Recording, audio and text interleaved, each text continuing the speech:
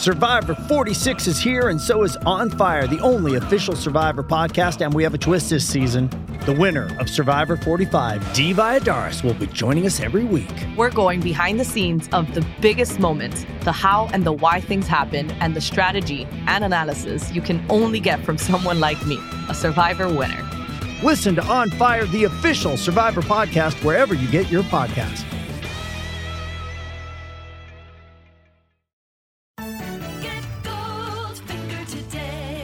Here's the scenario. You've been injured in a serious accident. The doctor says your recovery could take months, maybe even years, yet your insurance company is denying your claim every step of the way.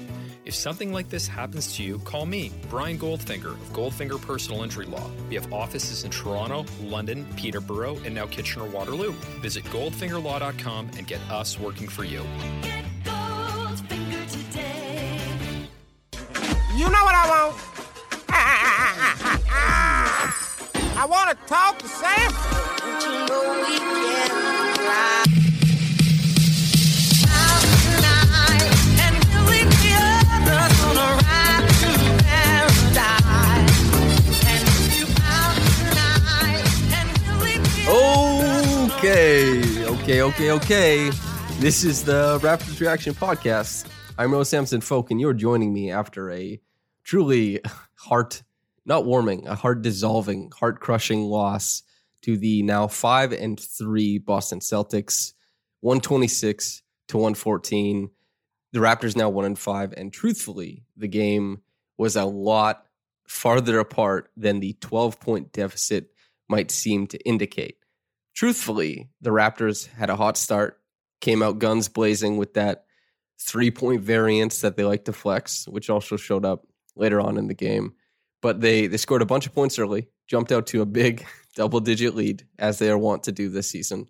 And then, quite frankly, very quickly and politely handed the lead over to the Celtics, and then watched as the pick and roll and Peyton Pritchard, Jason Tatum, Jaylen Brown just bludgeoned them to death.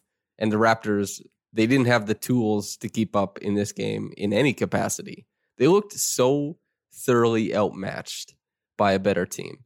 And Raptors fans should have a good idea of what a thoroughly outmatched team looks like, because the Raptors have been that team many times before. And the bad news is the Raptors looked exactly like the horrible teams that the Raptors used to beat up on.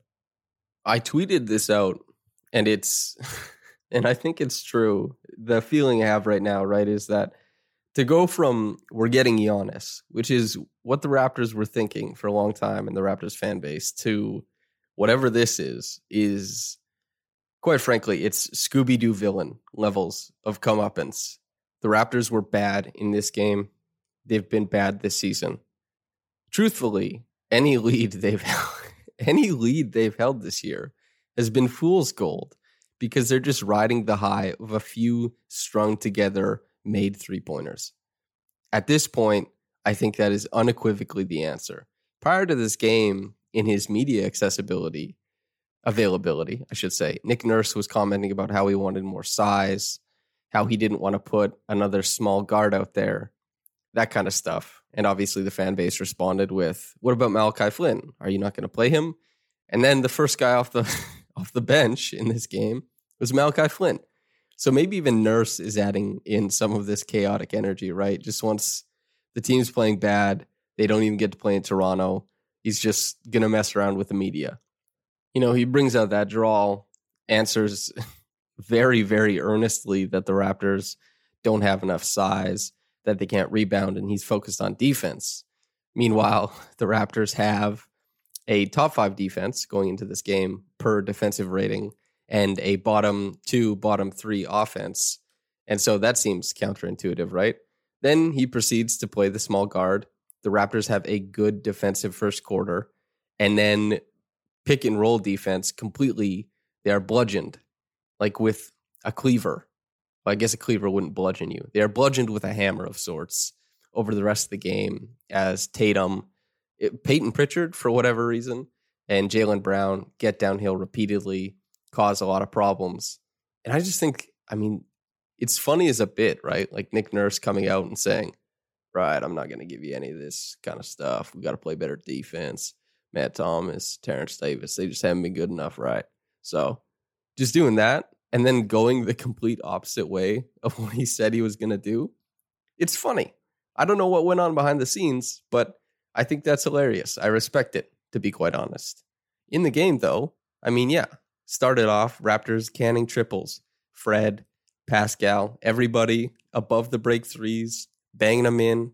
Hey, the Raptors are good again. The fool's gold that I talked about prior to this. That's exactly what it was. As soon as they stopped falling, the Raptors were at a complete loss for how to create offense. And, you know, even when they would create good looks going downhill, the defense rotates over, little shovel past Aaron Baines. That dude, he plays basketball like he has boxing gloves taped on his hands. Both in that he punches wildly at other players. Okay, that's not true. But he can't catch a basketball. And there's no deft touch when he's trying to get putbacks. He's just punching at the ball.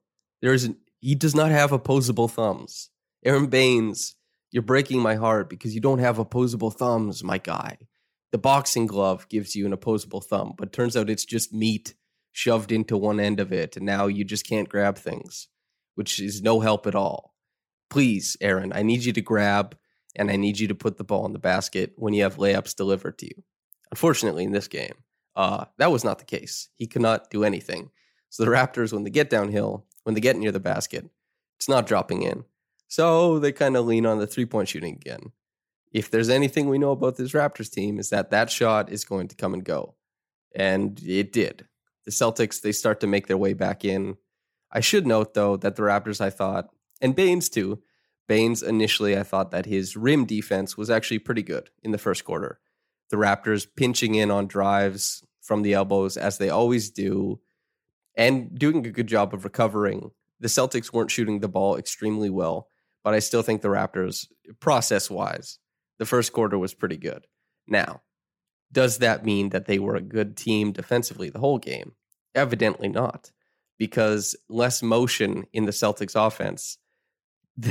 I mean, the Celtics just went to getting isolations when they had a matchup, going into the pick and roll, and boy, did they just spank the hell out of the Raptors once they started doing that.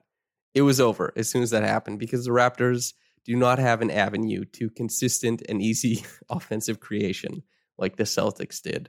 And the slow climb to their grave began as soon as the Celtics started doing that. And if you want to look into just how apocalyptic the mindset is around the Raptors, a quote from Nick Nurse on the defensive issues, it seems to be spreading. That's what he said. Is that not like the lead in before the title sequence cuts in on a pandemic apocalypse movie? Something like that, right? Nick Nurse, as I said at the top, he's doing a bit. He totally understands what the media is doing. He's just trying to be funny at this point, I think. But if he's talking about the defense in this game having trouble, I mean, yeah, dude, they couldn't stop anything in the pick and roll. Breakdowns come from there, and copious amounts of breakdowns. It's if you're going to give up that much space, that much downhill momentum to talented scorers like Jaylen Brown and Jason Tatum, especially Tatum, who is just so good at bumping and finishing at the rim, then it's over, quite frankly, right? And Peyton Pritchard, I thought he was great gnashing the pick and roll, extending his dribble, and attacking mismatches and switches after he took the ball back out, and passing and making the right read from then on. But that's not going to happen every game. But he had a good game. The Raptors were victims of his in this one. If you're looking for positives, you're looking on the offensive end in this game. Now, when a game is so up and down and a team is so far behind, defensive lapses are very natural. So the Raptors took advantage of that to some extent. Would the numbers have been so blown up for some players had it been a close game? I'm not so sure. But there was a modicum of success that Pascal Siakam had getting downhill and finishing at the basket in this game. And that includes drawing free throws. Against an all-NBA defender, well, two of them, quite frankly, Jason Tatum, Jaylen Brown. That's nice to see. The Celtics were down some players. Marcus Smart isn't there to come in for those digs on drives like the Celtics are used to having, and that does make a difference. But Daniel Tice is a good rotational defender. Tristan Thompson, he had a couple bad years in Cleveland, but he's not a slouch defensively either. If you think that Siakam was playing against a real set defense, not a team that was kind of just going through the motions as they cruise to a victory, then this should be meaningful, at least somewhat. Fred VanVleet continues an excellent run of play. Last game, he was one of the lone bright spots on the Raptors. He had 35 points in this one, and he was phenomenal off ball. He found a lot of space for himself. He killed it from downtown. He shot 67%, 6 of 9. Really nice to see. That is all you could ask for from Fred, and more, actually. If he's going to shoot, 65% from the floor and give you 35, don't ask for anything else, because that's silly. He was fantastic, honestly. Malachi Flynn, as I suspected, was not world-changing as a player. Although his defense was fine for the most part, he had a bailout 3-point foul on Jason Tatum.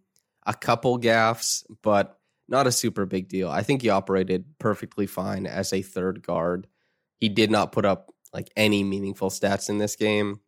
I remember one play, they ran a stagger screen for him. He let it flow into a pick and roll for Pascal Siakam. Siakam found Boucher on the roll. That was nice. That's kind of what I expect Malachi Flynn to be out there for, is to work through sets, work through actions. If there's an advantage, see to it. If you have to flow to something else and then space out the floor on the opposite side, do so. I don't think he's going to radically change the way that the Raptors offense or defense looks, but in the margins, there's some things he can do better than what the Raptors were providing outside of him, I think. And he didn't have a great game, especially when you look at Peyton Pritchard on the other side, who is a small guard who is picked in the same draft as Malachi Flynn.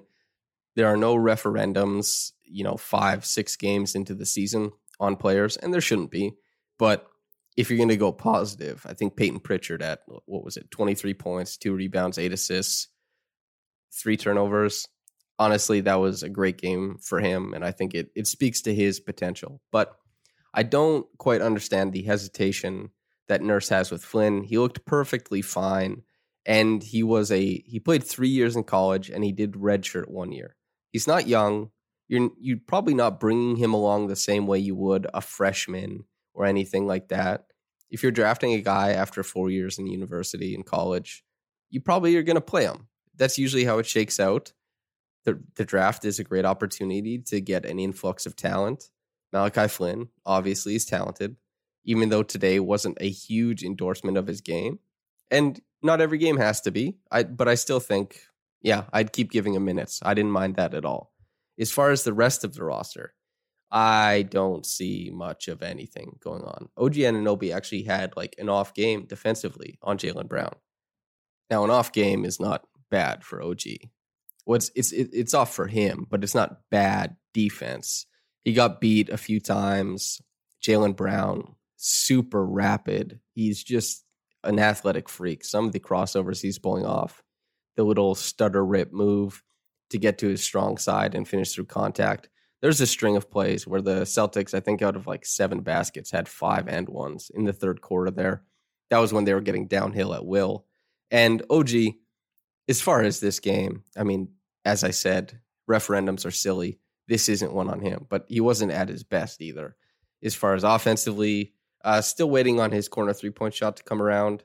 He is unequivocally, definitively a good shooter. I'm not super worried about OG's jumper. I'm just waiting for it to come around because it's supposed to, and it will. Kyle was good off the start. He kept plugging away throughout the whole game. Kyle is always good. Boucher brought a little bit of an offensive punch. Terrence Davis as well, although Terrence Davis suffering from the same stuff that Nick Nurse talked about prior to the game. Defensive mistakes constantly. Terrence Davis makes a lot of mistakes when he's defending the ball and when he's off ball. So he brought a little bit of offensive punch. Almost all of it came during the equivalent of garbage time, just both teams going through the motions, trying to find the end of the game. I don't think there was anything predictive or meaningful in his minutes. for anybody, really, honestly. That's what a game like this does. It's just after the first quarter, the ball started rolling the opposite way, chasing the Raptors down the tunnel, whatever Indiana Jones reference you want to make. It was coming after them. They couldn't get out of the way. I guess they did it in The Mandalorian as well. So choose the reference you like. But there's a ball rolling towards them, and they can't seem to avoid it. It's coming very quickly. It's imposing, intimidating, and large, and crushes them. They were crushed. And that means that a lot of the minutes don't seem predictive for anything. They don't seem meaningful because the tenacious level of defense that the Celtics are known for, especially from their wings and guards, just not there in this game. Through a lot of it. There's a lot of empty minutes. So the analysis is lacking, I think. But yes, they go that second quarter, they're outscored 38-14. Basically nothing goes right. They cannot create consistent looks on offense. On defense, Tatum is mixing in incredible shot making. The small guard like Peyton Pritchard, he's making nice little flip shots and baby hook shots. Semi Ojeleye, Robert Williams, Grant Williams, all those guys chipping in where they can because Tatum has so much gravity. He draws so much attention. And so Tatum not only is just on this incredible heater. I mean, he finished with 40, I believe. Yeah, 40 points on 11 of 19 shooting, 5 of 8 from downtown. Really high difficulty on a lot of the shots, too. The Raptors throwing a lot of attention at him. He's making the right reads, the right plays. Even if it wasn't directly an assist coming from him, it's kind of side action or a hockey assist, something like that. His gravity kind of broke the Raptors' defense. Then in the third quarter, it was just straight up pick and roll play. Alex Len started the second half because they thought, I'm sure they thought that he would be able to catch the ball better than Baines would. The problem was that they were not playing drop defense. Alex Len was showing really high in the pick and roll. And then he's a slow-footed big. He's a huge man. It's tough for him to move himself around the court at a pace that would say, I can beat Jason Tatum or Jaylen Brown to the spot. He's not put in a position to succeed whatsoever. And he did not succeed. The Celtics punished them for 8 straight minutes in the high pick and roll. And the Raptors just got bludgeoned going downhill. 3-pointers off of the drive and dish. And the Raptors were really, really trying to get to the rim on the other end. And that's where you wonder, like, is it meaningful? Is it not? Because the Raptors are oscillating between a deficit of like 11 and 22 points. And Siakam's getting to the rim, and Fred is getting to the rim every once in a while. Kyle is getting downhill. And you say, can they do this in minutes that matter? Are we seeing them turn the corner here? I hope so. It's just unlucky that they got bludgeoned in the pick and roll on the other end. That's the best thing you could hope for, right? At the end of the game, the Raptors do what they did against the Pelicans, although not to the exact same degree because they were down by way more in this one. They string together a heap of jumpers. Suddenly the game looks a lot closer than it was the whole time. Brad Stevens has to check for the last 2 minutes and 45 seconds, has to check Jaylen Brown and Jason Tatum back in. Everything calms down from there. Everything is chill. The Raptors are not making the run with the slew of end-of-bench guys they had in. Yuta Watanabe got a rebound, went up the court, hit a triple. Malachi Flynn missed some shots. Basically, it was inconsequential stuff. And man, once again, I forgot to mention him because he's been so forgettable, but Norm was bad in this game. Like, he turned the corner a couple times on pin downs, and that's the best thing you can say about what he did tonight. But 16 minutes, 4 points, whole lot of nothing from him. They're expecting a lot from him, especially when you consider how dependable he was last season.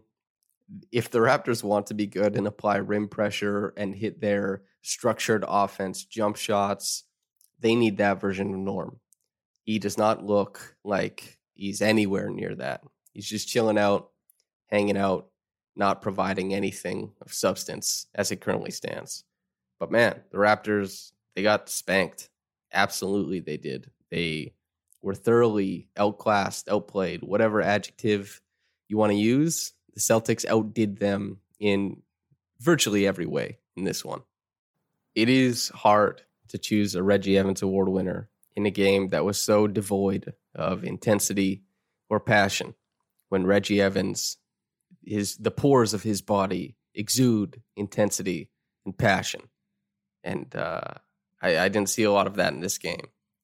I mean, I watched the game and I look at the team. I'm like, who the hell would I give this to? And I guess Kyle Lowry, because that's like the only guy I could give it to. Fred was surgical and clinical with his jump shooting, but he wasn't really like a hustle guy in this one. Lowry is always a hustle guy. So, man, in the most underwhelming Reggie Evans Award win ever that I've probably ever given out, I think I got to give it to Kyle Lowry. Is that depressing? Is that bad?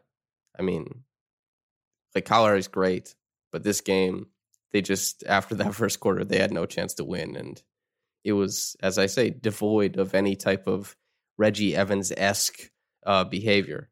Okay, so I know a lot of people like Bob's Burgers, and I know a lot of people are getting ready to dislike me, so I'm going to throw out another impression. I'll be doing Bob from Bob's Burgers as I read out the quick reaction comment. And so quick reaction comment, the top one is from moderate_observer, and they'll be speaking through the voice of Bob Belcher. Quote, we can't win a lot of games in the NBA when you can't rebound and your front court gets dominated in the paint every game. This roster is going to lose a lot this year. So many guards, they have TD, Thomas, and Flynn fighting for garbage minutes. Not enough front court that you have a small forward playing center and combo guard playing small forward. Time to make moves. Don't waste Lowry's year is what I think. Send him to a contender for another contract that could be moved for picks, maybe. The front office must have seen this coming, so what's the plan? End quote. Okay, Bob Belcher, thanks for the feedback. Yes, the roster is unbalanced. You're bang on with that. The front office must have seen this coming, so what's the plan? I mean, to a certain degree, I'm sure they were anticipating a low floor version of this team where things did not go well. Although I probably would say they were assuming that Pascal would have been able to return to All-NBA second team level. If he's able to do that, this team actually, a lot of the inconsistencies or underwhelming aspects of it are immediately a lot easier to swallow. And the margins don't matter as much when you have such a positive player as that version of Siakam. He's not here right now. And even like prior to the season starting, everybody was saying how good he looked.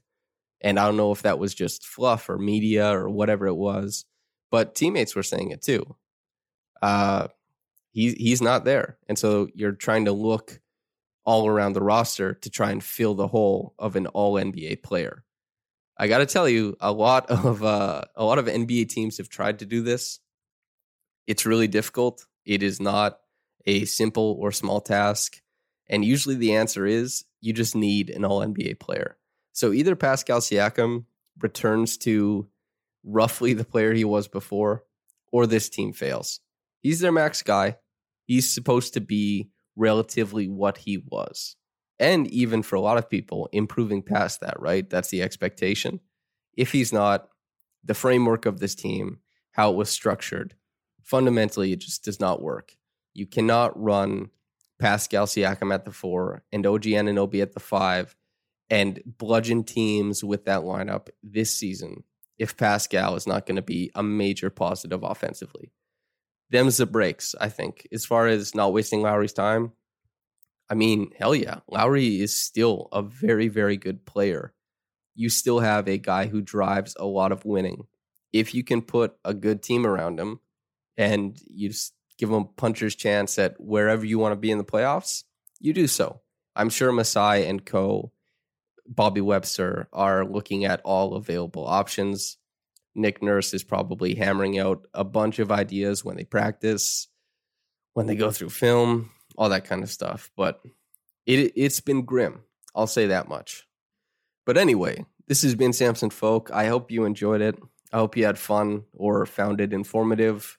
If you want to leave a review, hopefully a positive one, 5 stars, and a comment saying, wow, Sam's Bob Belcher impression is dynamite, something like that, feel free, because that's great for me. I mean, that always helps. But whether you're getting into this in the morning or at night, I'm out of here. You're out of here. I hope you have a blessed day, and goodbye.